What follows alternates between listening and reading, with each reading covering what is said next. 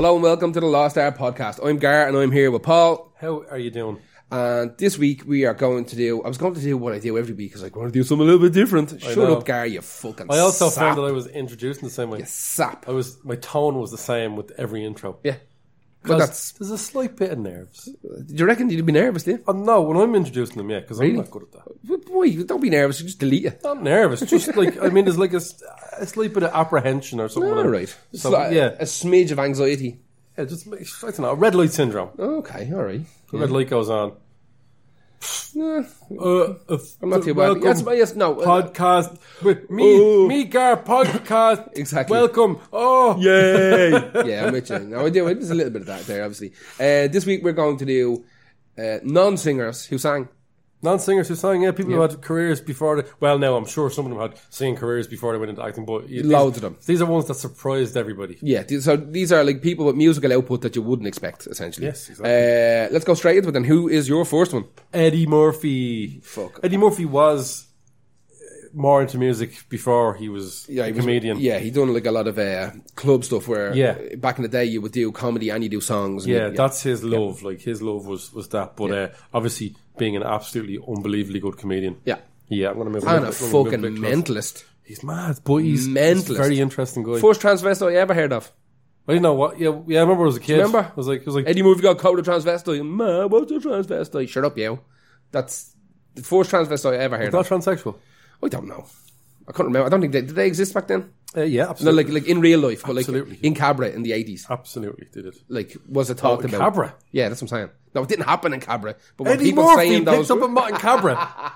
no, I'm saying were people talking about transsexuals in Cabaret in the 1980s. I doubt it. Everybody was just a fucking transvestite. That's what it was. I understand what you mean. That was the In blanket Ireland, statement. Nobody knew. Sorry. Yes. Now I know what The you mean. blanket statement was In Ireland, yeah, transvestite. absolutely. I don't know what it was that he was with. One of You those- might know. You were the one who picked him. That's not what we're talking about anyway. Fuck's sake. 1985, he releases a song. Party all the time. I love this fucking remember song. I absolutely love this song.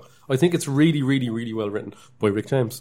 It is written by Rick James. And the kind of story about it is kind of slightly interesting, so we'll go into it. He always wanted to do music. He had a hard time convincing people that he was ever going to do music. Yeah. So he's hot off Beverly Hills. This was in 1985. He'd done Beverly Hills Cop in 1984, and he was just the household name. Yeah. And he'd also done, like, I think, Raw and stuff like that. You know what I mean? Didn't know what to run or whatever else. But I done a bunch of stuff. No, but like the Delirious and comedy- Raw and all that. Yeah.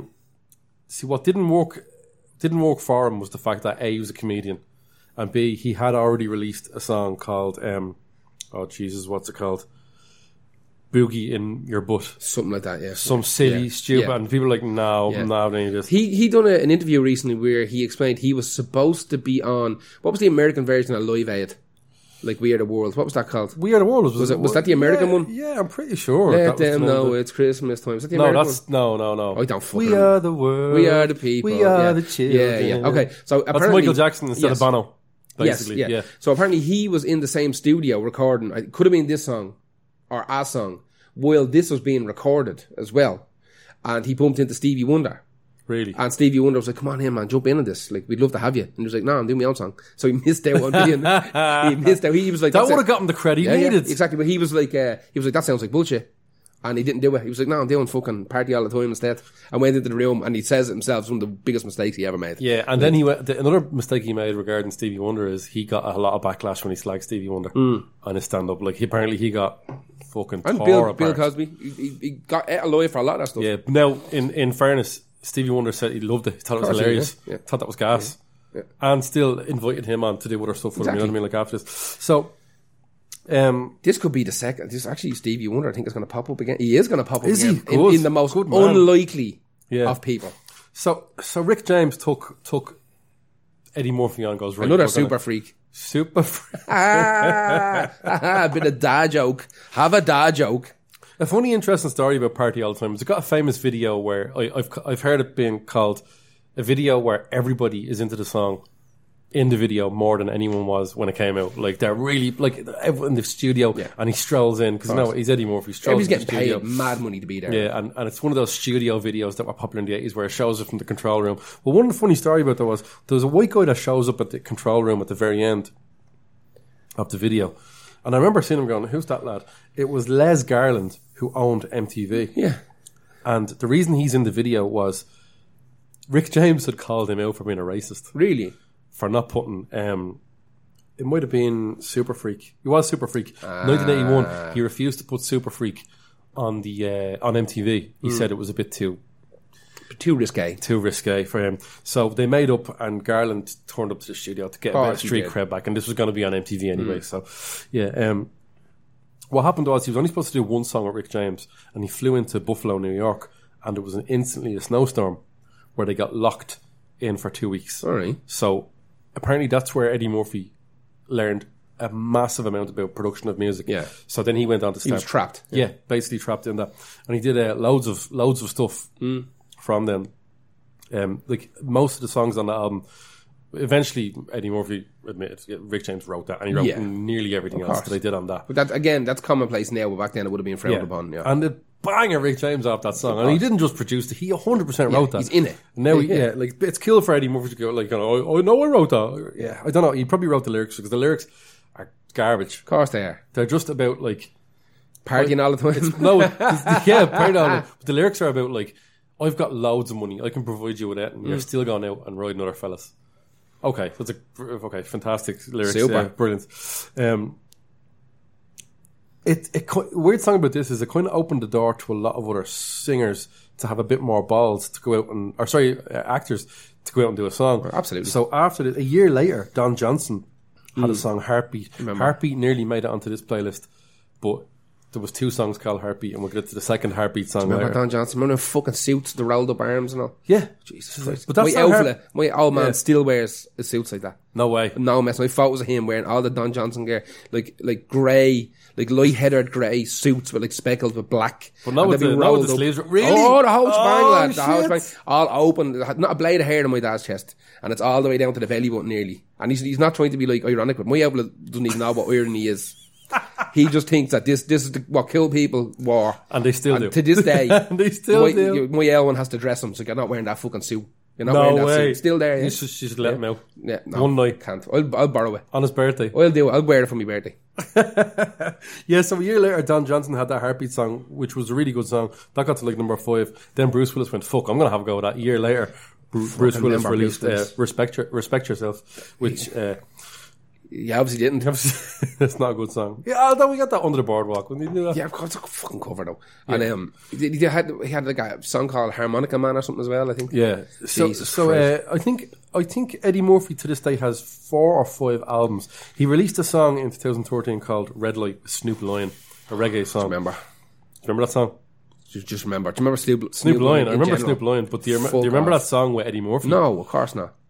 It's another one they would just record in the studio because as much as Eddie Murphy is an actor and a comedian, I don't think he really wants to make videos where he has to act in the video because he knows that's a step too far. Yeah. That's one step too far. Eddie Murphy's also got songs he did on Shrek and another one of his films as well. So he has a bit of pedigree, he does jump into the studio when he can because it's his first love. Of course. So Party All the Time. I love this song. It's a silly, stupid song from the 80s. It's clearly just someone showboating, of course, a little bit out of their comfort zone in terms of not their comfort zone, but what the public will allow. Yeah, and the public hated it. Of course, they did. No one knew what to make of that. It's just got a bit of Grand Theft Auto. Obviously, gave it a boost. Vice City, and then there's a football club in Scotland that have made it their official song, and they sing it. I think it's St. Johnstone have made Party All the Time. They sing it at the matches. That's another resurgence in it. But Party All the Time, man, that's my first one. It's an absolute banger. It's who's your first one? My first one is Clint Eastwood. He's on the Unforgiven soundtrack, is that right? Well, this is where it gets interesting. So Clint Eastwood started off his life wanting to be a singer. He's a very, very accomplished pianist.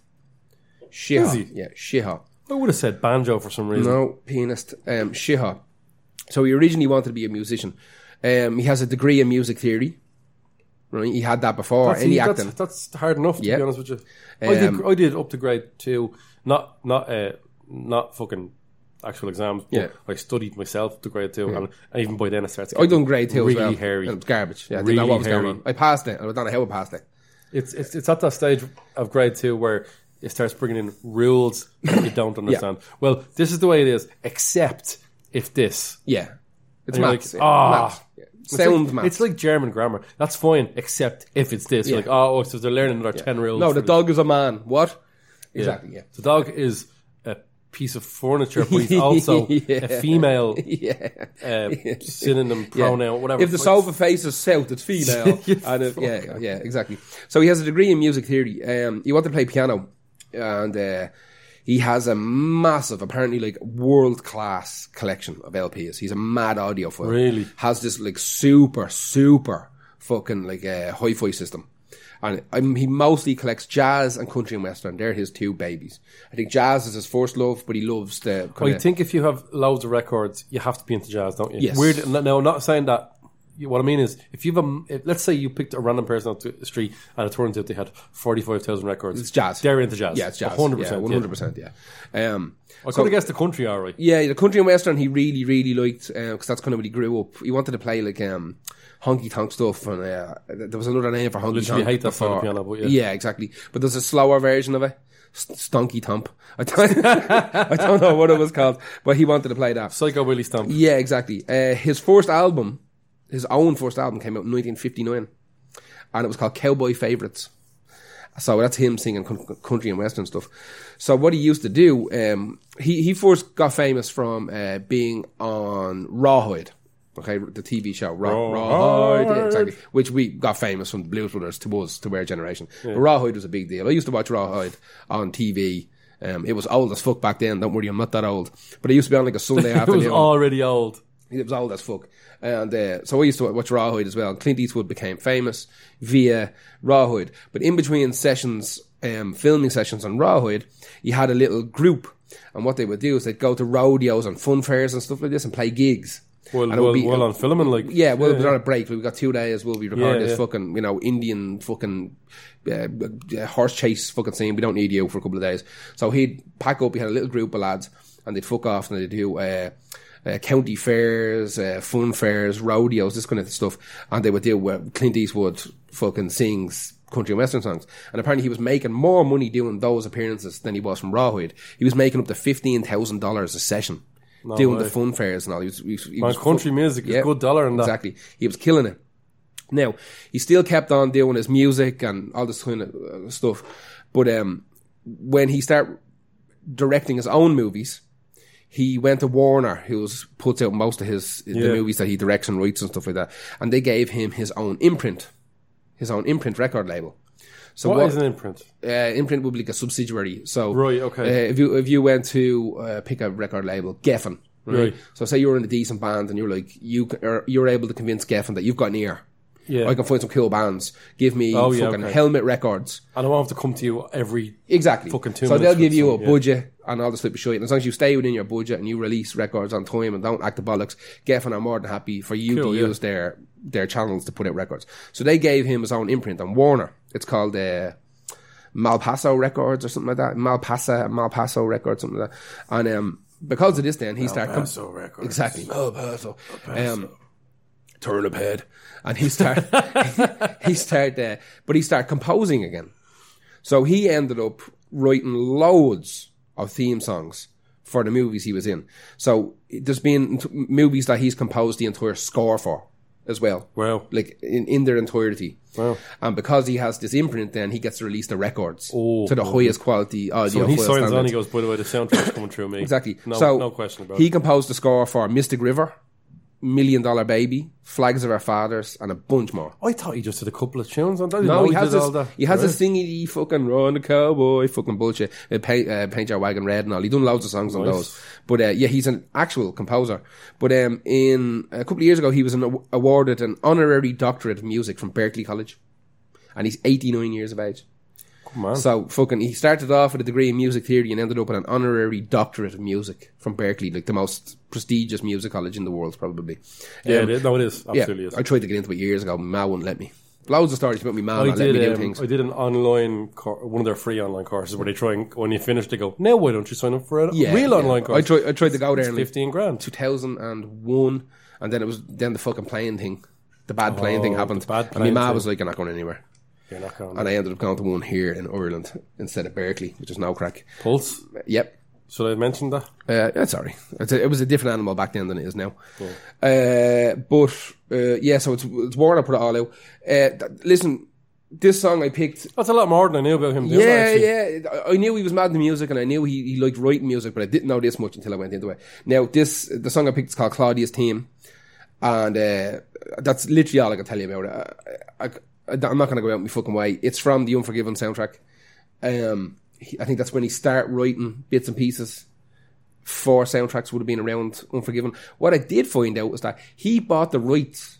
This is weird. He bought the rights to Unforgiven in the mid-70s.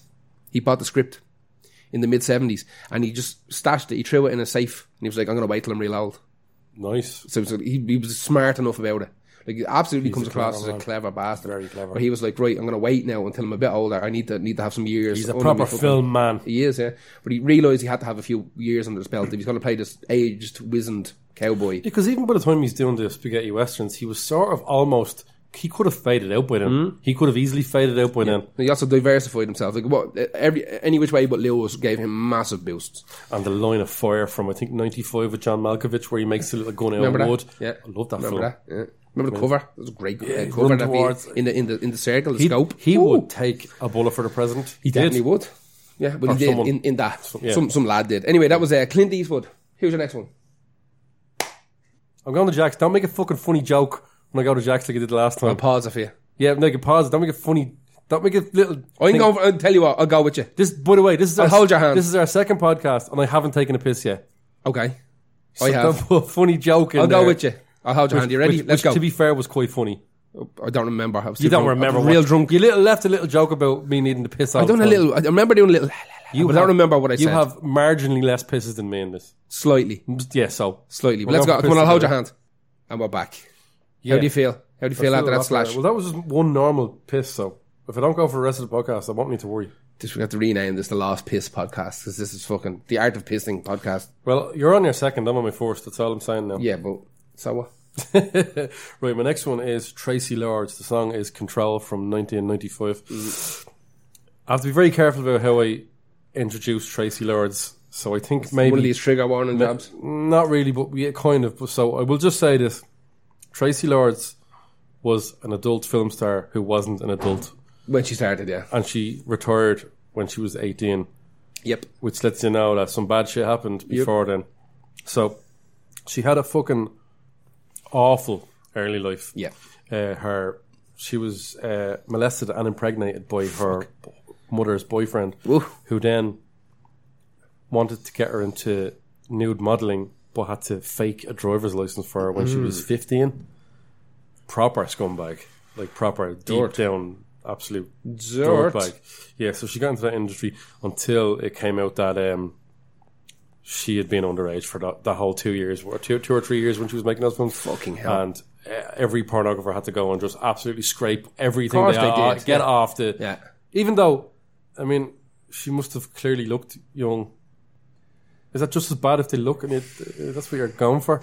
Anyway. I suppose that's what they're aiming for. Anyway. It's good things, hopefully, for Tracy Lords anyway, by the end of this. She after all that, she enlisted in an acting school. I had the name written down now, for some reason it's there, where she wanted to become a method actor. Now, that didn't happen. What? Nothing. What? Don't. Nothing. You can't. I know. That's why. Stop. Keep going. Keep going. I'm just pinching my leg.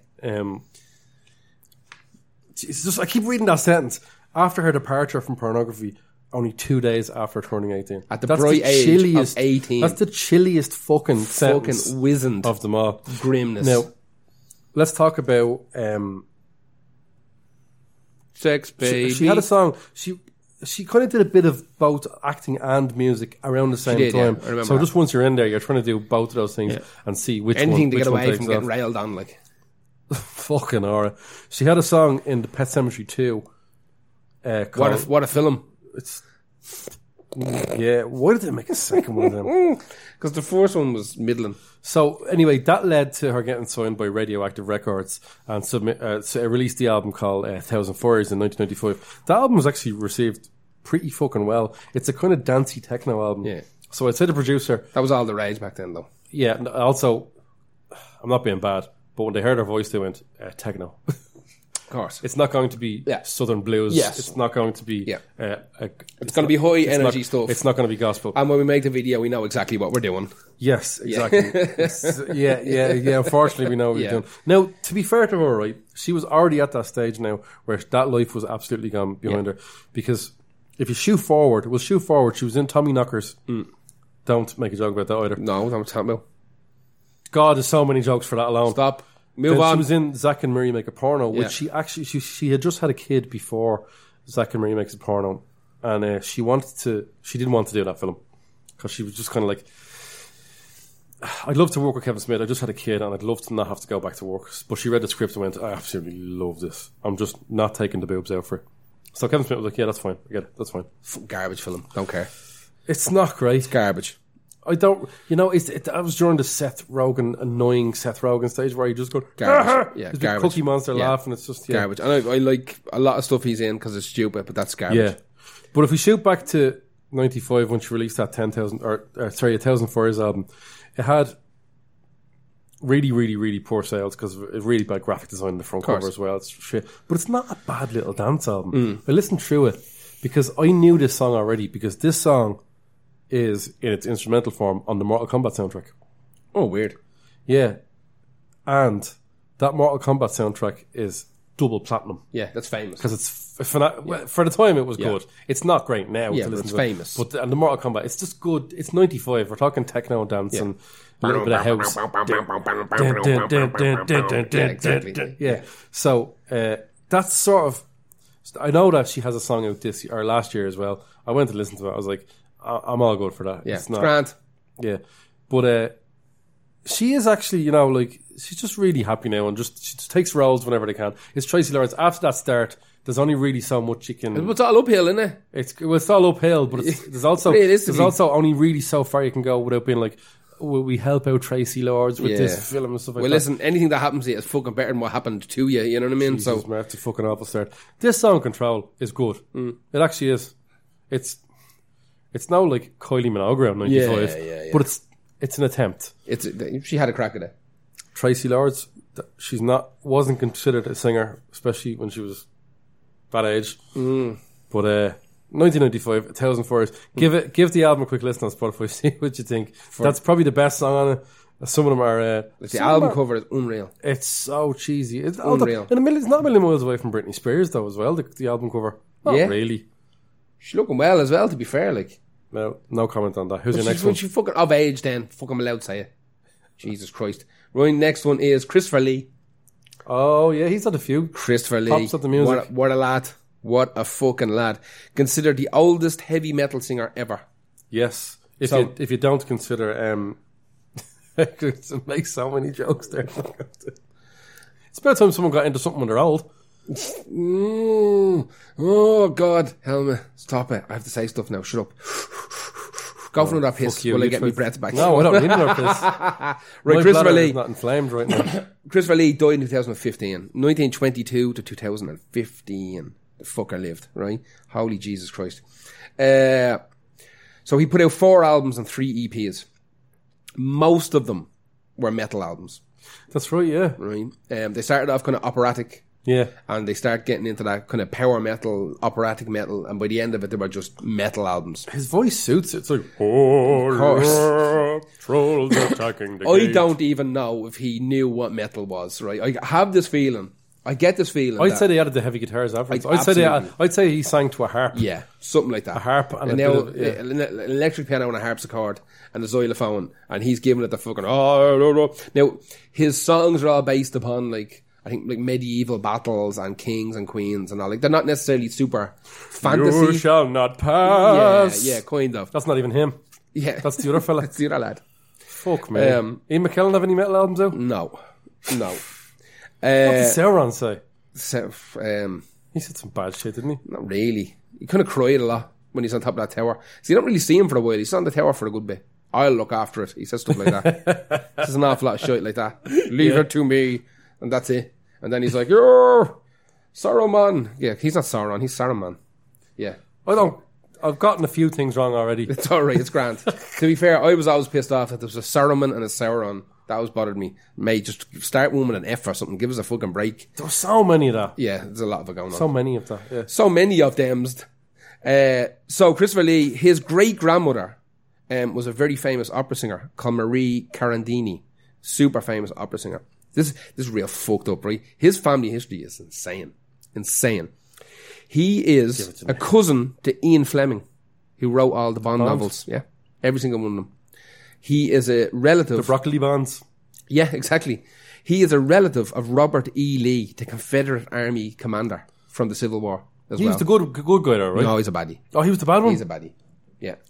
Was he? Confederate Army commander, yeah, baddie. Oh, that gave it away, didn't it? Yeah. That'll do it. Yeah, he's a relative of Robert E. Lee, a cousin of Ian Fleming, and his great mother was Marie Carandini, famous opera singer. If we can link him to Snoop Dogg's family. Unreal.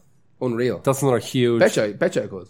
Oh. Betcha I could. Give me an hour on the phone, I'll link him to Snoop Dogg. Yeah. Double check. Okay, fair enough. Double check. Okay, we're gonna do that. We're gonna back in a minute. No. Let the listeners do something like that. Link.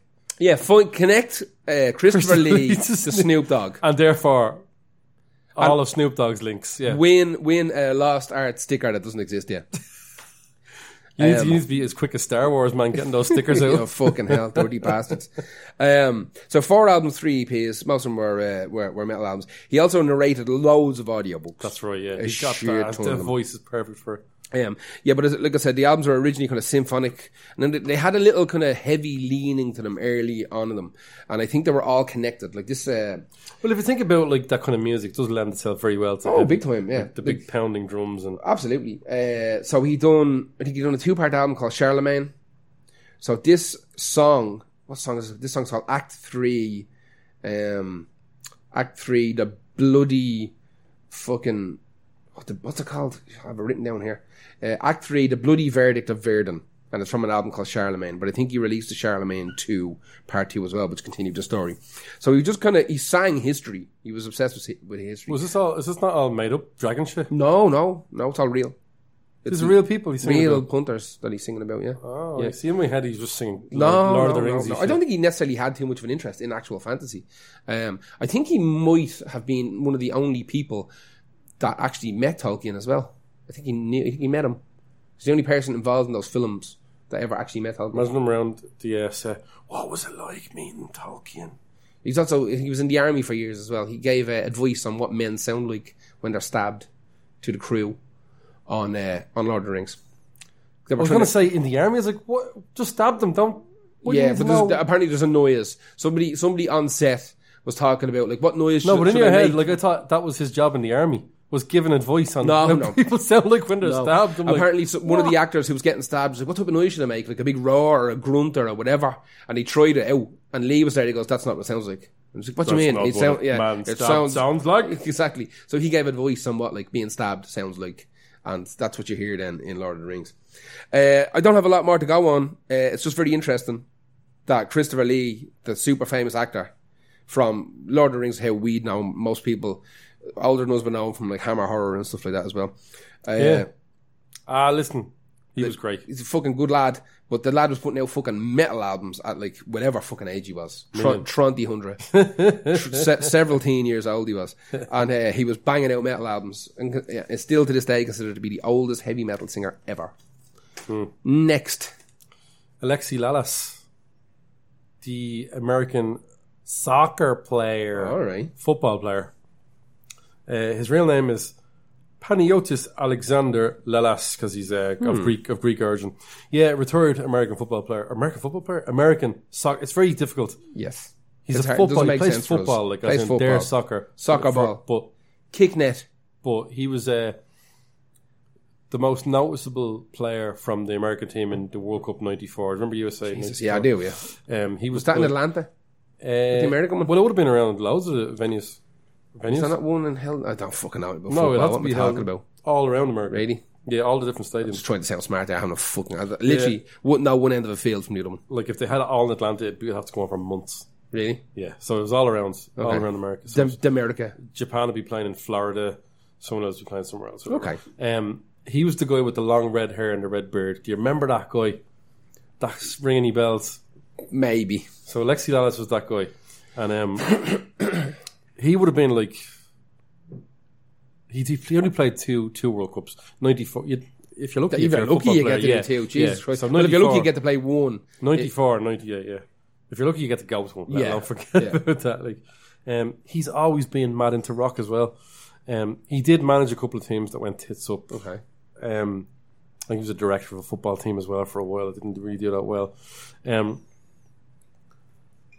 Lalas is kind of like almost a sort of bit of a kind of in-joke with football. Do you remember that guy? The fucking guy from the World Cup. Because America have notoriously always been shy at football. Yeah. Well, it's not a national sport by any means. No, but and it's also not played on the street. It's also terrifying for them to play in an event called the World Cup that isn't only held in America. You know what? See all that World Series and all? I want to set myself on fire. World Series? The World... What other countries only played? Yeah. The World Series. Get the fuck away. It's the stupidest thing. At least the hockey is like the Stanley Cup. Baseball. The World Series is baseball. Baseball. World Series. Yeah, I don't know what what's the basketball one? What's that called? I don't know. I know the hockey one is the Stanley Cup. At least that's... but don't call it World anything. Yeah, exactly. You know, at least Super Bowl is fair enough. Kind of. Whatever. Yeah. You can still call it a bowl. The World Series. Get the fuck out of here. World Series is a silly name. I know there's teams from like Cuba and all that. I don't know whether they make it into the actual thing, but I think it might be open to them. I think it's best to just stay ignorant and slag it. Let's do that. Let's not justify it. Yeah. Let's just go with it. For a minute there I was silly fuckers. Maybe they did. No, fucking shut up, America. He was in a band called the Gypsies. Okay. In college, and in 1998 they supported Hootie and the Blowfish. Oof. I only want to be with you. It's funny because the name of this song is called All I Need Is Some Company. Really? His songs are not as bad as you think they are. So Alexi Lalas, like, Google him if you don't know who it is and you go, I know that guy. He is the icon picture used on that very funny Facebook page, USA Soccer Guy. Okay. And you'd like that page. That sounds like I'd be into it. It's funny because it's football described as if an American, so it's like, instead of a header, he calls it a head kick. And instead of like, it's just... I think I was seeing a couple of videos like that. Because years of watching illegal American streams, we got subjected to, and even the American World Cup, subjected to American sports commentators. Oh, it's garbage, calling things. Even I don't know anything about football. Calling things the wrong, complete Americanized version of things. Exactly. Like with the sidewinder. What? Yeah, with a sidewinder. You mean the kick? Yeah. Yeah, exactly. And he's tornado punch. He's just caused an equalization. Exactly. What are you talking about? Front of the net. And they always call, first of all, the most annoying thing is penalty. Premier League. Yeah, Premier League. Yeah. Premier League, and they call them PKs instead of penalties. Penos to them would not make any sense at all. Now American commentating's gotten a little bit better since the money went in there. Of course. And they've realised that Fox Sports has a lot of English viewers and stuff like that, you know, accessible true. A lot of people will watch it who are from England or Ireland, live in America. So they had to kind of stop acting the absolute fucking idiots, calling it the fucking, like the upside down back kick. Unreal. It's the bat kick.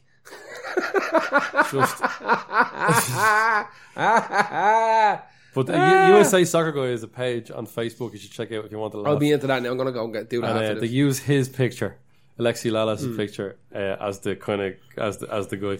But have a sift through some of his songs. He had a very kind of, when he first broke out, he had a song called Ginger, based on presumably his hair. In the 90s, that wasn't on Spotify anymore because I don't know. He's not one of us, though, is he? With ginger hair? Well, no, he's Greek, so they don't have ginger hair. Well, his dad was Greek. His mother could have been. I don't know. Northern European or something. Yeah. Actually, he's very white and ginger for someone with Greek. He's just Northern European, some Scandinavian dude. Ooh, racist. He has 7 albums. How Scandinavian racist? I don't know. That's loads of them have ginger hair. That's where we got it from. Did we get it from them? From the Vikings, yeah. Yeah, it's not an actual Irish thing, though. We're just pale. Just glow in the dark. I get a couple of little red hairs coming out of my beard and destroyed them. I get them out. Do you? Probably get them out. Really? I'm riddled with them, lad. It's weird, isn't it? Yeah. Whatever. Fuck it. I don't care anymore. I'm getting old now. The older you get, the less you start caring about. Oh, you care about fuck all. To be fair. Yeah. Right. Well, Alexi Lalas looks all dashing now. He's got that big American jaw and he's got his He looks like Josh. You know where that comes from? Muscly Josh Homme. You know where that kind of traditional big, strong American jaw comes from? It's the steroids they put into beef. Fuck off. Getting passed on to the humans, yeah. Apparently that can't be good. Yeah.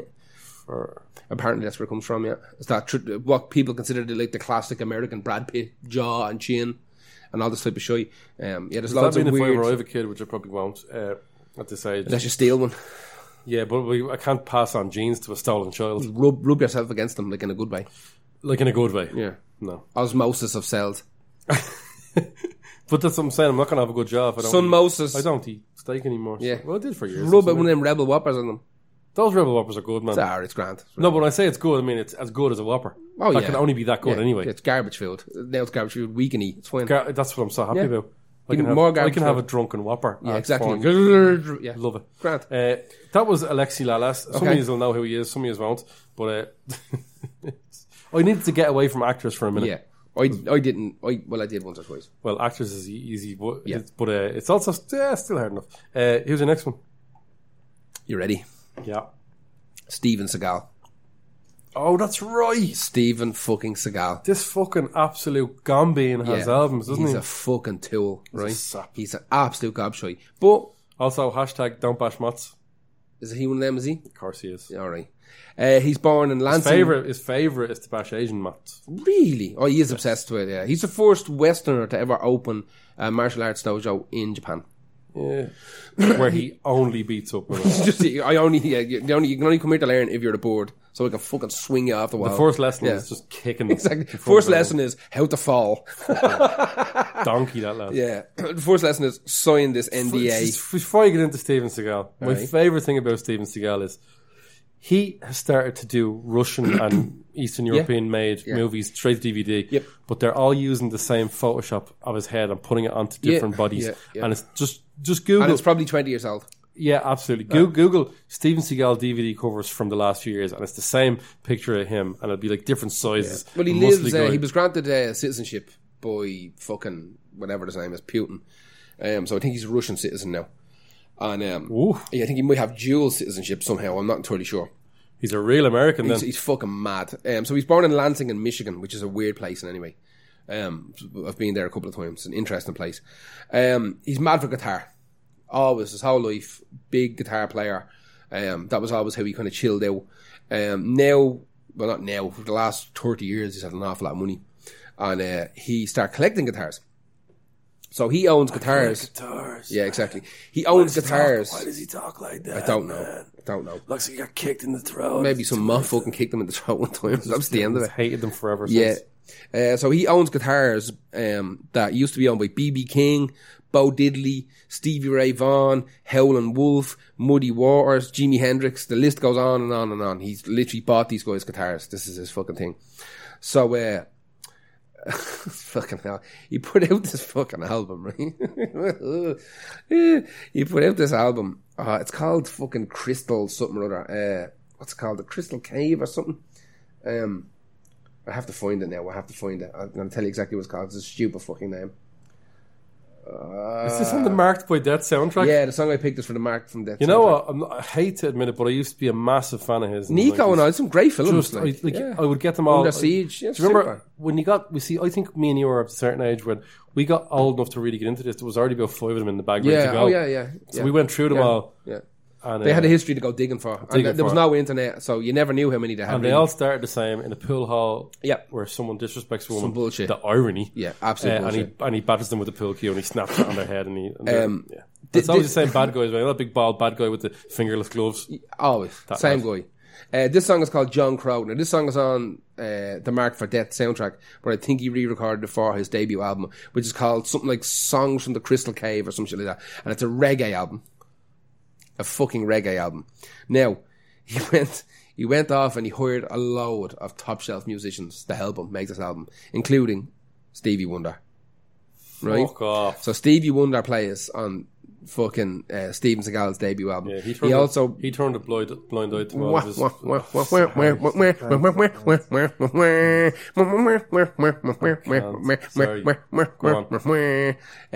So he brings in loads of these like top shelf Jamaican MCs and fucking DJs and stuff. And what came out?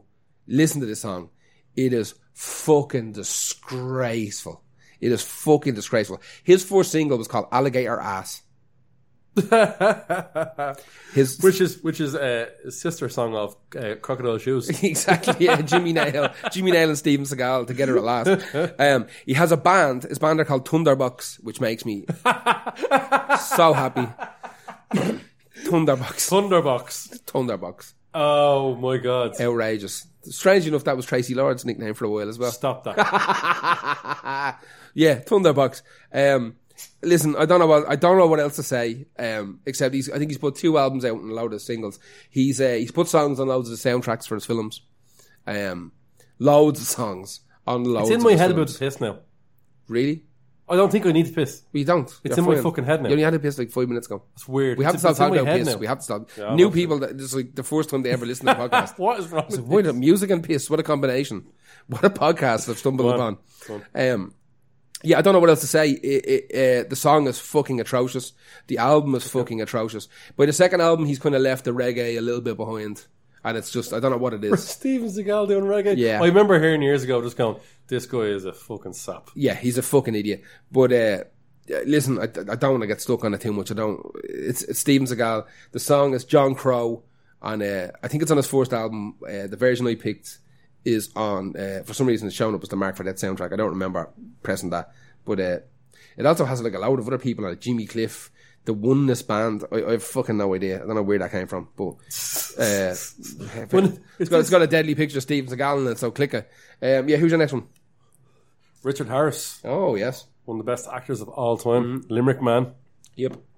He's played King Arthur, Dumbledore, and Marcus Aurelius. And he's also played Oliver Cromwell. Who's also been on this podcast before. Cromwell has been on the... Imagine. We couldn't get him on as a guest. No. No. Well, do you know what? There's been that many fucking Cromwell relatives mentioned on this podcast as well. I bet you could find someone who's related to him. The song is MacArthur Park from 1968. This song is... The Donna Summer song? Well, it's his song. Yeah. It's not...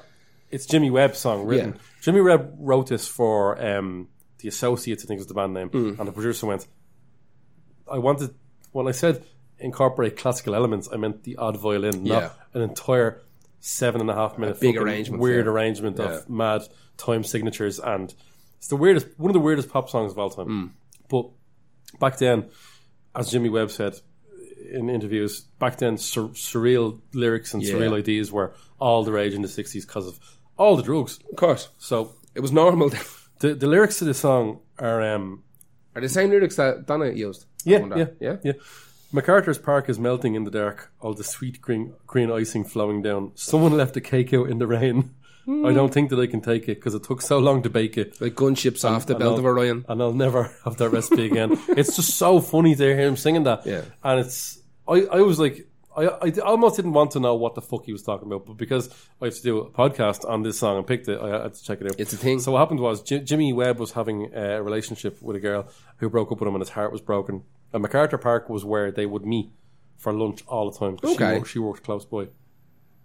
She ended up marrying, I think, Linda Ronstadt's cousin. And a funny story about Jimmy Webb was he snuck into the wedding. Okay. And he hid in the gardener's shed to watch the whole thing while his little heart was breaking. Jimmy Webb. Jesus. Jimmy. So, Richard Harris's drinking buddy for a while. And Richard Harris was not really known for singing. He sang in a couple of his films or whatever like that, especially roles where, and obviously because he's a stage-trained theatre actor, he has to sing. Genius actor, yeah. Yeah. He used to just play a bit of piano while Jimmy Webb was there. Yeah. And then he goes, "Whoa, drunken, we should do some music together like that." I was like, "Yeah, grand." Jimmy Webb thought no more of it. Got a telegram. And the telegram is hilarious. Now, I know telegrams have to be short and sweet. Yeah. But the telegram just said, I have to find this now because I had to write it down. It was hilarious. It just said, Dear Jimmy Webb, come London, make record, love Richard. Amazing. Mad fun. So they did that. They went over and they made a few songs. A lot of songs from Richard Harris's debut album called A Tramp Shining, which is a brilliant fucking name. A Tramp Shining. Yeah. and they did MacArthur Park, a 7.5 minute long epic pop song. Yeah, the original Donna one's that. Yeah. So yeah, like you said, Donna Summer covered it with Georgia Moroder. It's a fucking incredible song. It's brilliant. It's that version is fantastic as well. Yeah, fucking outrageous. And it was her first US number one. And therefore, Jimmy Webb's first US number one ever of all time. I have MacArthur Park on 7-inch, and it's got this cool fucking thing at the end of it. It's the only one I own that I know that does this. There's a weird loop back in the groove. So when it gets to the last riff, just the last kind of 4 bars of the riff, it loops back in itself. So it's like it will play infinitely. Yeah. So when the song is almost over, it has this weird crossover in the groove that it brings it back to the start of that riff again, and it just plays the riff infinitely forever. So it was obviously designed for disco DJs. Oh yeah. You know what I mean? Yeah. So the end. But that's a really weird song to pick. I think Moroder, when he was trying to pick a song to do with Donna Summer, he wanted something a bit mad. He wanted to do a version of a song that no one expected him to do. So it's a good idea if you're doing disco, is to do something mad like that. I Feel Love after that, before that? I think that was after. Yeah, because I Feel Love would have been her first, would have been a number one, surely. Yeah, and this was her first number one. Anyway, that's MacArthur Park is an absolute legend of a song. It's long. It's his voice. He brings a massive amount of drama to it because he's a drama actor. Who's your next one? My next one is Samantha Fox. Yeah, I had this on my short list. So we had this is the one where you did a draft system. So so Samantha Fox. I don't know whether if you are younger than us, you're not going to know who Samantha Fox is. I don't think. Samantha Fox was famous for being. Jesus, it's a very, very English thing. It's even hard to explain. She was a glamour model, which is essentially the English way of saying that she done like topless. Page 3. Yes, a page is tabloid, but that's very British. Irish people couldn't understand that because we had those newspapers as well. So she was a glamour model. Boobs in your average newspaper. Yeah, exactly. So essentially, a kid would have access basically to pornography at any stage. Anytime you wanted. So the whole idea was back in the day, you would buy pretty much any newspaper, bar the real serious ones like the Times or something like that. Yeah. But any kind of tabloidy bullshit, Sun, Star, Mirror, blah blah blah. They only had boobs of information. Yes, exactly. That's what would tantalise you there. Yeah, stocks. Titillate you. But the tabloids, more you think about that, it's mental. It's mad. It's fucking insane. Like nude woman every third page. Yeah. Or not every third page. There was the third page, right? And then there was the Daily Sport, was it? That was just porn with the odd bit of football result. You know what I mean? Lexi Lala staring there. Exactly, yeah. So on the third page of all these tabloids, there would be a topless young girl. And it was huge. It was a full page. Full page? Yeah. Full colour. And it was just a topless girl. Every tabloid, every fucking day. That's just the way it was fucking insane. This is the 80s, right? So the more you think about it, it's fucking insane. So Samantha, this is where it gets double fucked up. Samantha Fox started as a glamour model doing topless shots at the age of 16. Yeah, they used to get 16-year-olds in. Yeah. Now, grim she done it because she wanted to do it, apparently, but more so than anything else, her parents wanted her to do it. So they signed off on they gave permission for her to appear topless in the newspaper. I was going to show you. Now, before she was a glamour model at the age of 16, she had already put out a single. She was supposed to be a musician. Right. Now, it's hard to get information on it, but the song that was put out... Because you were looking at all the pictures. Yeah, duh. And Jesus Christ. She was supposed to be a musician. She released her first single in 1983. This is before the glamour modeling days. And the song, this is weird, the song was written by somebody to do with Deep Purple. Right? I don't remember what the name of the song was. But someone who had something to do with Deep Purple. I don't know whether it was a member of Deep Purple. Deep Purple. Shallow Pink, more like. Exactly. Oh! So... No need for that. Someone from Deep Purple, it could have been a band they formed after Deep Purple or some shit like that, wrote this song for Samantha Fox. Ritchie Blackmore, calling out now. I don't know. You horrible bastard. I don't know. I'm joking. It's probably not him. I don't know who it was. Well, to be fair, this was when she was just... Johnny a babby at this stage, like a real kid. So can't hang that. She on does Deep Purple now. Exactly. She does her glamour modeling career. She decides to knock it on the head, and she comes out with a song called "Touch Me." It's a great song. 1986. Well, it's a great song. It's very of the twin. 80s pop. It's very of the twin. Yeah. But it fucking explodes. It's fucking huge. It's number 1 in 17 countries. Countries that do not know what a glamour model is or a page 3 is or anything like that. They only know now Samantha Fox. They put that in her nudies in the newspaper every day. Every day. Here's where it gets fucking weird, I think, is that I think that the song would have been very popular because of her glamour career. Now, the song is good. It stands on its own merit. But I think that once word got out that this girl who has this music video and we're seeing shots of her, she's a good looking girl, that we know now there's loads of pictures of her with her tits out. That's going to back it up. Well, it would be a talking point in England massively. Yeah, but I'm talking about even worldwide. Once word gets out that she's done topless modelling before, everybody starts talking about this. Was Samantha Fox big in England before it went? I don't know. Right. I couldn't tell you. I can tell you that fucking it launched. It was 1986, and fucking within I think a couple of weeks it was number 1 in 17 different countries. She done 6 albums in total. She actually released one in 2005, which is real weird. Yeah, she still kept going with it. Yeah, she kept going, but she would have been like the 1980s most popular glamour model. And what's fucked up about it is that like, the first thing I go to when I'm talking about this woman's pop career is her fucking glamour model days, because that's part of this podcast, to be fair. Exactly. Like, but at the same time, like, it is what brought her into the public eye. I don't know whether she could have launched a pop career off the back of not being a page 3 model. To be honest with you, I think she could have, because it was the 80s and that song. Now, she might not have got that song. Yeah. Yeah, okay. That's what I'm saying. Like, they are part and parcel of each other. Like, one launched the other, and I think the back end of that one then was just more content for people to talk about. That's kind of a common theme with this. Absolutely. Podcast. They're all linked together. But that song was it was huge, and it was huge for years. It was one of those kind of birthday party songs, you know what I mean? Where it was played at every fucking wedding and birthday party. But yeah, Samantha Fox. Another thing about Samantha Fox is, if you're a fella and you like her, you can't have her. Why not? Doesn't like the fellas. Is she gay? I think so, yeah. I didn't know that. I didn't know that. She's married. I've no idea. I didn't go that deep into it. I'm almost positive, yeah. I've no idea. Yeah, no, Samantha Fox. Fair play. Fucking fair play to her missus as well. You can't have that. Got a hold of a little rocket.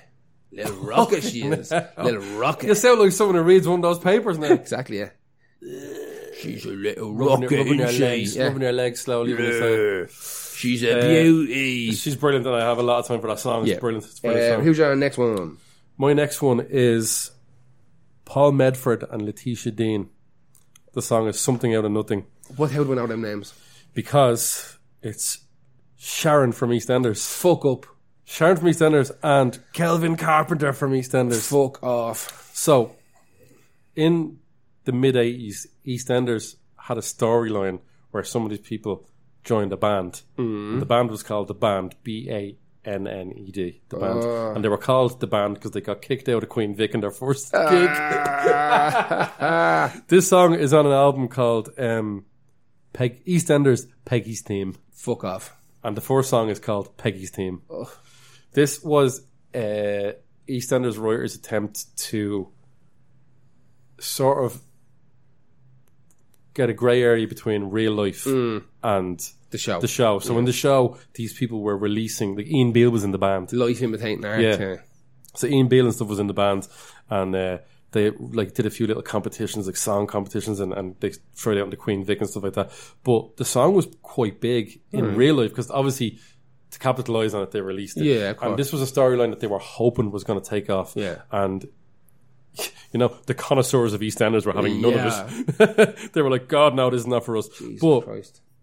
To be fair, it got to number 2 in the charts, I believe. They really apparently it was a real attempt to tie in like more of this. They were going to try and do this a lot, but because it was affecting EastEnders so badly that they just kind of knocked on the head. But in that time, I think they had 2. Let It Die. Yeah. The band, they weren't called The Band, it was called Paul Medford and Letitia Dean. Yeah. It's one of the worst songs I've ever heard. Something Out of Nothing, I would call it nothing out of absolutely nothing. It's written by Simon May, that guy that wrote the EastEnders theme. Really? Famous song. Is it the second most famous drum roll apart from Phil Collins in the air tonight? And they're the same. It's the same. Yeah. I'm pretty sure I've even ripped that off at some stage in my career. Everyone State you. My bedroom songs. Yeah. the bedroom songs. That's what what my music is. Come here, what are you having for breakfast? What am I having for breakfast tomorrow? Tomorrow, like. Why are you asking me that? I don't know. I'm thinking about what I'm going to have for breakfast tomorrow. Is this story boring you? No. It's just this. My brain works in about 4 different quadrants. Tomorrow, knowing that I didn't go shopping today when I was supposed to, I will have my one remaining board's eye potato waffle, and I will probably stick some beans on it, or else I think of an egg left. That'll do. Both. Double up. Yeah. Do you have any cheese? Yeah. Oh, yeah. You got to put cheese in that. Yeah. Put cheese in your beans. But not on the egg. I'm worried about putting cheese on the egg. I had a roll with fried eggs and grated cheese in it. I really thought you were building up to a joke here. No, I'm not. I'm just telling you what I had for breakfast. And I think I might have the same tomorrow. Well, I might have scrambled egg on toast. That's what I have. Anyway, yeah, EastEnders, yeah. So apparently in the show, they've made light of it up until like 2010, where Ian Beale was going through his photos and they pulled out a picture of the band. Really? And he said to... the weird thing about Letitia Dean is, right, I had a massive crush on her when I was a kid. Like that, like... Which one is she? The Booby Blonde. Maybe. I know. I say Booby Blonde. We're getting very English. The Booby Blonde. She a Booby Blonde, isn't she? Sharon from EastEnders was one of my first crushes as a kid. I don't know what's going on. Football and bleeding soap operas in the one podcast. I haven't a clue what's going on. Funny story about that was she went out with Ed Bourne, the Irish comedian, for years. Yeah. And he was in Fibbers one time. And I almost made the joke. I was like, you're with Letitia Dean, she's fucking gorgeous. But I decided to not do that. You just wore the face up instead? Yeah. No. Ed Bourne, it was weird. We're in Fibbers, and I think we were just... He's a lovely fella, because his brother drank at Fibbers as well. Nice guy as well. And Ed Bourne was... And we were all on a dance floor. I remember, for some reason... We were all jumping on each other during Rage Against the Machine. And Ed Bourne jumped on my back, and I was like, he's way heavier than I thought he'd be. Really? I dropped him. He's only 20 little fella. Yeah, well, I don't know. You just dropped him. Ed Bourne. Some jumps in their back. Of course. He was in Fibbers quite a bit. You know, you'd see him every now and then. He's a nice fella. He was going out with Letitia Dean. I was infinitely jealous about that as well. Dirt. Yeah, infinitely jealous. You dirt fucker. About Sharon from EastEnders, because her name is Letitia Dean, which is a much more interesting name than much better. Sharon Watts. Sharon Watts. Yeah, she would have been one of my first crushes. Really? And that song with Paul Medford is terrible. I'm going to have a listen to that. You should have a listen to it. I will. Listen to the whole Peggy's Team EP. Sounds amazing. Yes, there's 2 big songs off it that were big in England. The storyline was a failure. They banished that. Trying to cash in outside EastEnders, risky manoeuvre. Yeah, I think didn't they do like EastEnders Monopoly and all at one stage? Oh God. To be fair, soap operas were so big at one stage they took over the world. I have a friend from London, and I constantly call EastEnders his news. I'm like, do you watch the news today? Is EastEnders even set in London? The East End of London. I don't know. I hate London's kip. I'm not a big fan of London either. It's a fucking shithole. No, it's got some nice places, but London itself is one of the rudest. I sound like Alan Partridge now. Yeah. It's one of the rudest places in England. It's a fucking kip. And it takes 4 hours to get anywhere. Yeah, even though they have the amazing public transport. Public transport. But it goes anywhere near where you want to go. All the gigs are on in Camden down, and you have to go to Camden, like the cultural spot of London. Fuck off. God. Yeah. Oh. Funny story about Camden. It's a kip. It's where Sean Bean drinks. And apparently he was he stabbed in Camden and went back to finish his pint before going to the hospital? I thought you were talking about fucking Sean Hughes. I was like, he's dead. Of a stab wound? No. Of drink. Sean Bean apparently was in an altercation and got either stabbed. No, he got stabbed, and went back to finish his point. Finish the point? Before he got a hospital. Hard fucker. Yeah. He lasted longer than he does in the films, and anyway. Hey! Here's our next one. Dum, bush. And on that cliffhanger, what's our next one? Robert Downey Jr. Yeah, I didn't know this. I honestly didn't know this. We talked about this before. There's a bunch of actors who had solid music careers at the same time as well. But Robert Downey Jr. is not one of them. So he talk about a comeback for his career, though. Oh yeah, because he is a great actor. He is a great actor. All down to Burger King. And again, Burger King twice on this podcast. Jesus Christ, down to Burger King. All the notes. Burger King. Apparently, at his lowest point, absolute fucked up on all sorts of drugs, gargled the whole shebang. They replicated it in one of the Iron Man films, where he at fucking 9 o'clock in the morning, he'd been out for a week. He's in shite, and he has this absolute moment of clarity. He goes into Burger King, buys a Whopper, and he just sits down on this grassy knoll overlooking Los Angeles, and he has this moment of clarity where he just decides, I can't drink or do drugs anymore. eats his burger. That Whopper was so good. It's so good. He goes, this is what I want to live for. Do you know, it's probably gave him fucking food poison, and he couldn't do fucking anything for 2 weeks. But yeah, they replicate it in one of the Iron Man movies, I think. That's almost like the David Hasselhoff burger story, except pretty sure he still kept going with the gargle. Is that not the one where he tried to fucking strangle someone with a burger or something? No, he came home. Oh, I remember that the video went on the internet. His daughter put it up. Him lying on the ground trying to eat a burger. Oh, incredible. And there's like lettuce all over his chest. You know what? I don't care. I prefer that David Hasselhoff than the one we have now. I picked that one. Fucking funnier, more entertaining. Do you want to do a real quick thing about David Hasselhoff? And I want people to search this out because I tried to find this on Spotify, and it's not on Spotify. It's barely on YouTube.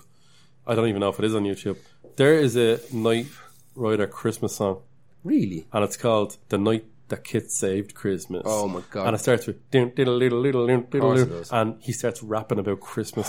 Where it's Christmas time, kids coming to get you. That's literally how it starts. Of course. It was Christmas time, kids sleeping everywhere, blah, blah, right? And then all of a sudden, right, what happens is Santa's reindeers pass out or something. Kid has to and it has the Knight Rider theme tune over, and he's rapping over it. And then here is kids, and all the steps goes, the night kid saved Christmas, saving Santa Claus. So that's fucking, that can die in a fire. That song.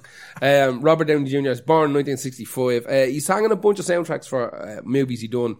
Like Chaplin and Kiss Kiss Bang Bang. Stay in your lane, Robert Downey Jr. Exactly. There's a lot of people in this podcast not staying in their lane, but he done kind of well. He covered a Joni Mitchell song called River. That was on an Ally McBeal album of all things. He's in that, wasn't he? Yeah, for a little actually, while, this is Vonda Shepherd song you picked. Oh, I don't fucking know. That's the girl who did this Ally McBeal soundtrack. Yeah. That could be it. I'll tell you. Is it? I don't remember. I done that this week ago. It is. Because I thought this song is off the best of Ally McBeal. Yeah, you're dead right. Yeah, because when I saw it on the list, I was like, this song could be on his album as well. It is. I think it is because like I clicked into his link. You know, he has loads of his own songs before you picked the Vonda Shepherd song. Yeah, but this song is on his album as well. It's also the most popular one that he's done as well. Yeah. This is a Spotify thing where I would have clicked the song from in the album, and it done that already with fucking Steven Seagal. It's given me a new link completely. The song is still the same song, but it's not the song from the album that I picked. It's just a Spotify thing. It's cool that it's kind of aggregating them together and putting them all together in a book. But it's confusing for us, though. It's a bit strange. Yeah. So he got kind of famous by doing this song called River, which is a Joni Mitchell song, which is again on another Ally McBeal album. He released his first album in 2004. It's called The Futurist, and it's this weird jazzy folk album. It's 8 songs. 2 of them are covers, I think. No, 8 original songs and 2 covers. Jesus. It was produced by a guy called Jonathan Elis, and he's kind of famous for doing Grace Jones, Yes, Duran Duran. When the album came out, apparently like 2 weeks after the album came out, he said, fuck that. Like, one and done, that's bullshit. He knew straight away he'd fucked up. Yeah. So he never done it again. He decided, I think he gave some like interview. He was like, "Oh, you know, music was fun to do, and I enjoyed the experience, but I want to spend music's fun to do, but I wouldn't go back." Yeah, exactly. I just want to spend more time with my family and my kids. And you ask me, cunt, if you were fucking like, if that album done well, there'd be 13 million Robert Downey Jr. albums by now. But listen, again, I can't get more into it. Robert Downey Jr. has an album. He gave it a go. He gave it a shot. He shouldn't have, but I don't even know what fucking year the album came out. Sorry, 2004. You think you should have known better by then. Yeah, I was thinking that's very late to be fucking trying that crap. This should have been pre-Burger. You know what I mean? What year was the first Iron Man now? 2000 and something. I don't remember. Probably around the same time. Yeah, hopefully this album was before that anyway. Yeah. You know Tom Morello's in that movie? From Raging He is. Yeah, he's one of the fucking cave lads with the guns.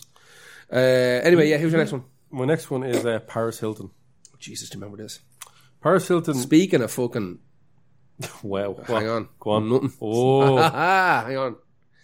Saps. Speaking of Iron Man. Not what? Yeah. Speaking of eating a burger. Speaking of worst blowjob ever.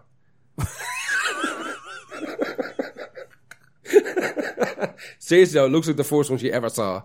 Like, I think there might be video evidence of the first dick she ever saw.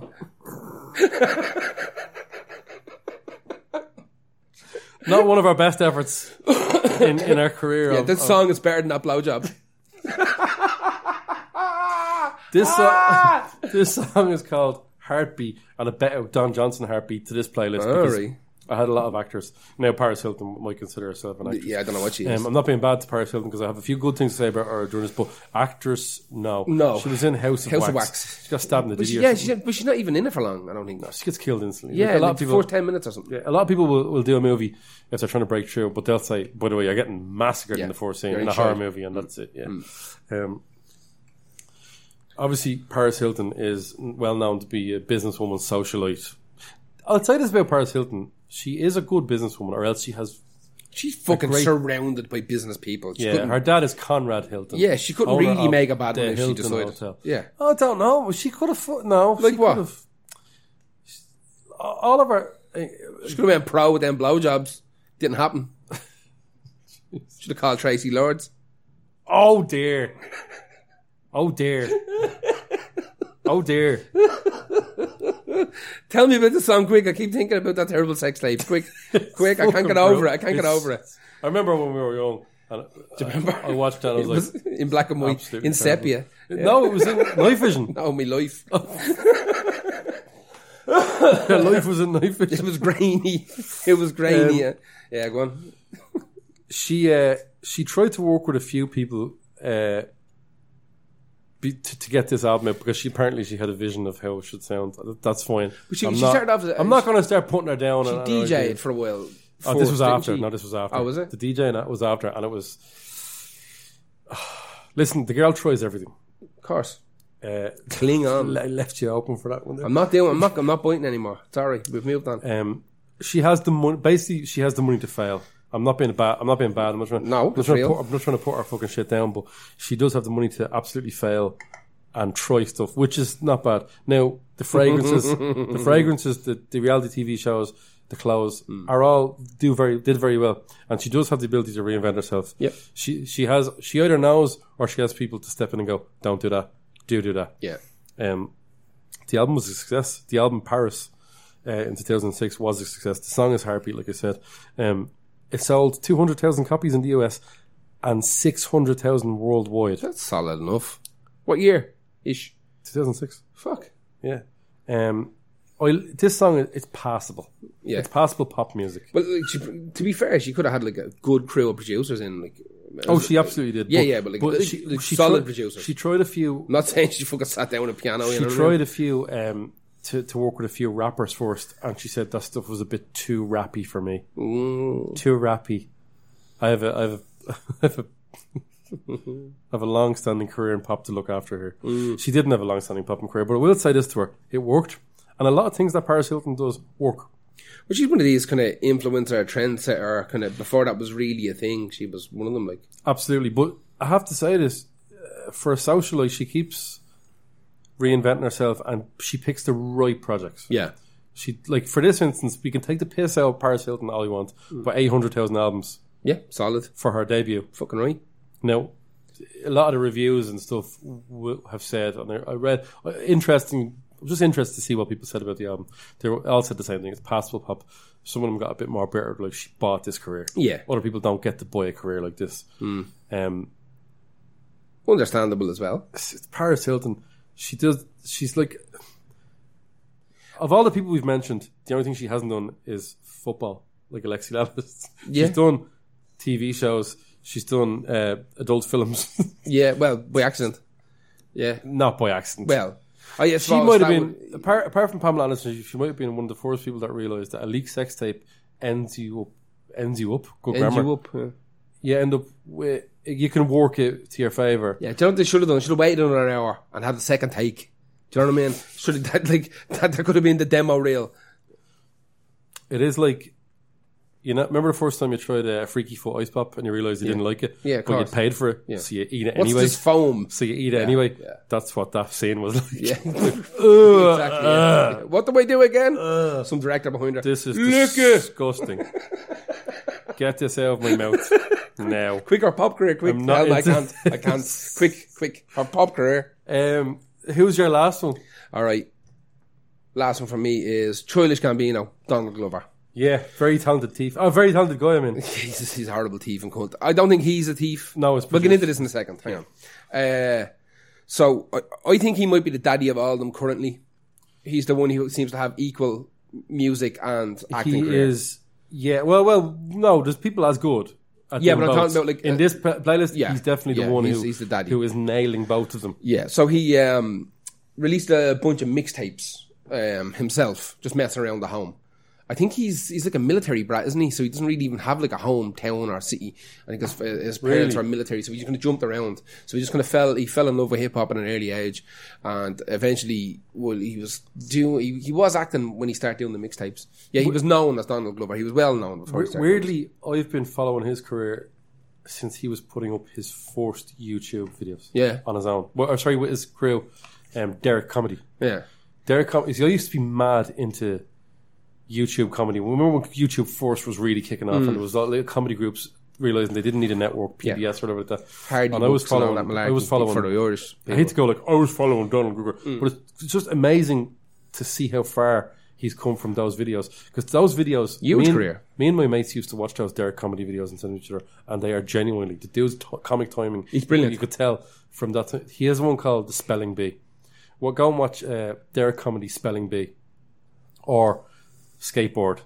Okay. And this guy, you could tell, is like, there's absolutely no way he's going to stay in YouTube. Yeah, he's built for it. And he went on to 30 Rock, didn't he? 30 Rock Force, I think, yeah. And then I'm not going to ruin all your fucking shit here, but I found it mad that this is one person I have literally followed since they went on YouTube. Yeah. And it's skyrocketed. Listen, he's huge. As an actor, he's huge. As a musician, he's huge. He's a great actor. He got the name Childish Gambino from the Wu-Tang name generator website. Oh, that's right. Yeah. which we all messed around with there a while ago. I can't remember what my name was, but Lion Slashing? Is that that's Ken. I can't remember what mine is. But yeah, on WuTangClan.net or whatever it is, their official website, they have a Wu-Tang name generator where you can put your name in and press go, and it gives you your Wu-Tang name. So he put his name, Donald Glover, in. The first thing that came back was Childish Gambino. Was like, that'll do. Is Gambino not already main kid, baby? Gambino was a mafia family. Oh yeah. What am I thinking of? Bambino. Bambino was child. Yeah.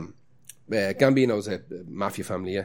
So he got that out of the Wu-Tang name generator. I think after that they took Gambino out of it, so there couldn't be any other Gambinos. That's cool, yeah. Born in 1983. So like I said, he released a lot of mixtapes independently. He ended up signing with a record company called Glass Note Records, who I think might be English. I'm not sure. In 2011. The debut album is called Camp. The song I picked is Bonfire. That's my favourite song. It's off this album. I love it to bits. It's also, I hate to do this to you, but that's A Milli by Lil Wayne. A Milli. Yeah. Listen, every song he has, let's call it here. I love, you see the reason, I was listening to Bonfire going, that's deadly, I feel it, but I feel like, I must have heard it before from him. Then I went, you know when you rap over drums and then you kick the bass in every four, boom, boom. Now that's not owned by Lil Wayne. No, but it's A Milli, but yeah, I'm with you. I agree. Yeah. He is being called out in it 1,000 times.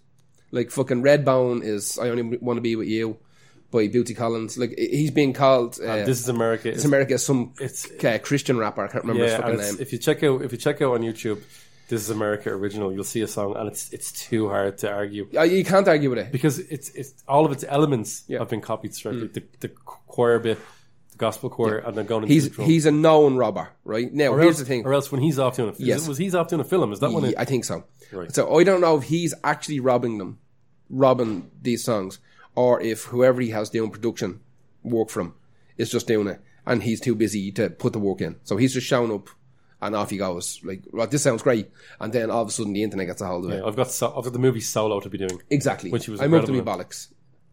So yeah, he's been hung out to dry 1,000 times, and he's also at the same time he's writing, directing, and starring in Atlanta, which is a phenomenal TV show. Great television show. He's won 4 Grammys for music alone. He's put out 3 albums so far and a couple of EPs and compilations and stuff like that. The record label he's on, which is strange, they have like Churches, Mumford & Sons, Temper Trap, Little Green Cars. It's a weird indie label. Yeah. That's putting out the Childish Gambino very stuff. Big bands. Yeah, like in that scene, yeah. But it's just weird that he's on that record label. I find that kind of strange. I don't know who is putting them out in America, because they're all pretty much English bands. America. Yeah, that's America. Yeah, I think he's the daddy of them all. I think he's the most popular. Whether he's the most talented or not, I don't know. He is a great rapper. I can't take that away from him. And listen, a lot of lyrically, he's very good. A lot of his music is his. I just found that some of it reminds me of a lot of hip hop. I don't even know that much hip hop to get into it. But the ones I recognise, I was like, oh. Yeah, he is a lifter. Like, let's get that out in the fucking open. Super fucking talented though. He is very, like, lyrically he's great. His flow is super.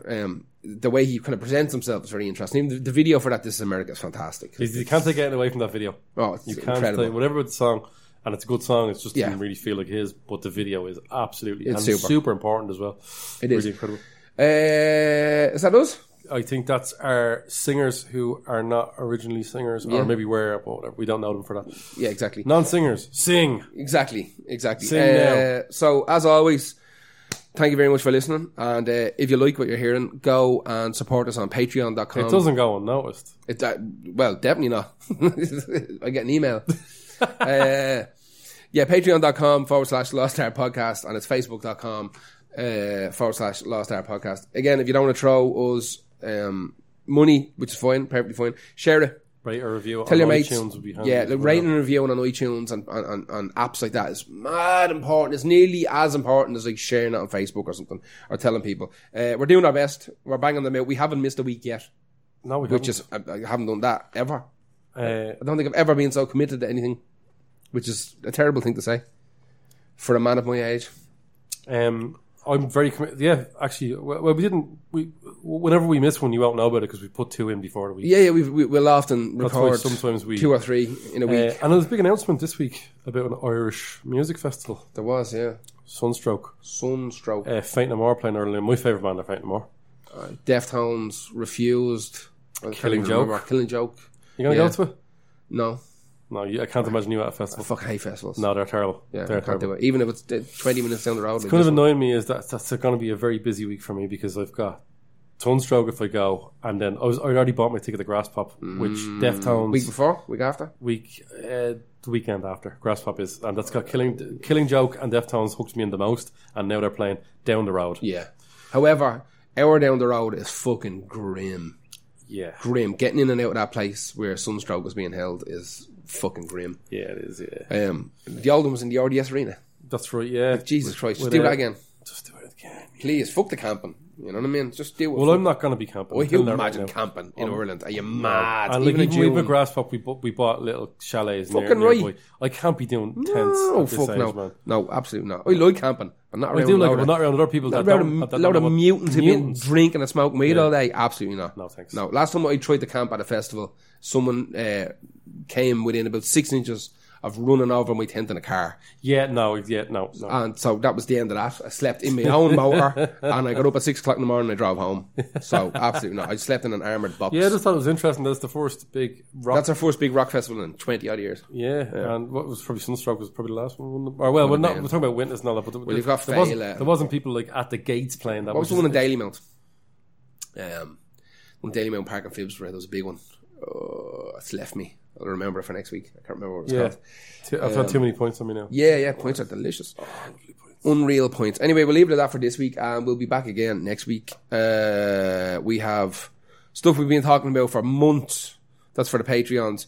Now it's finally starting to... Yeah, it's going to be fun. It's starting to get together. We could end up with an injury, actually. Yeah, exactly. Yeah. That's how weird it's going to be.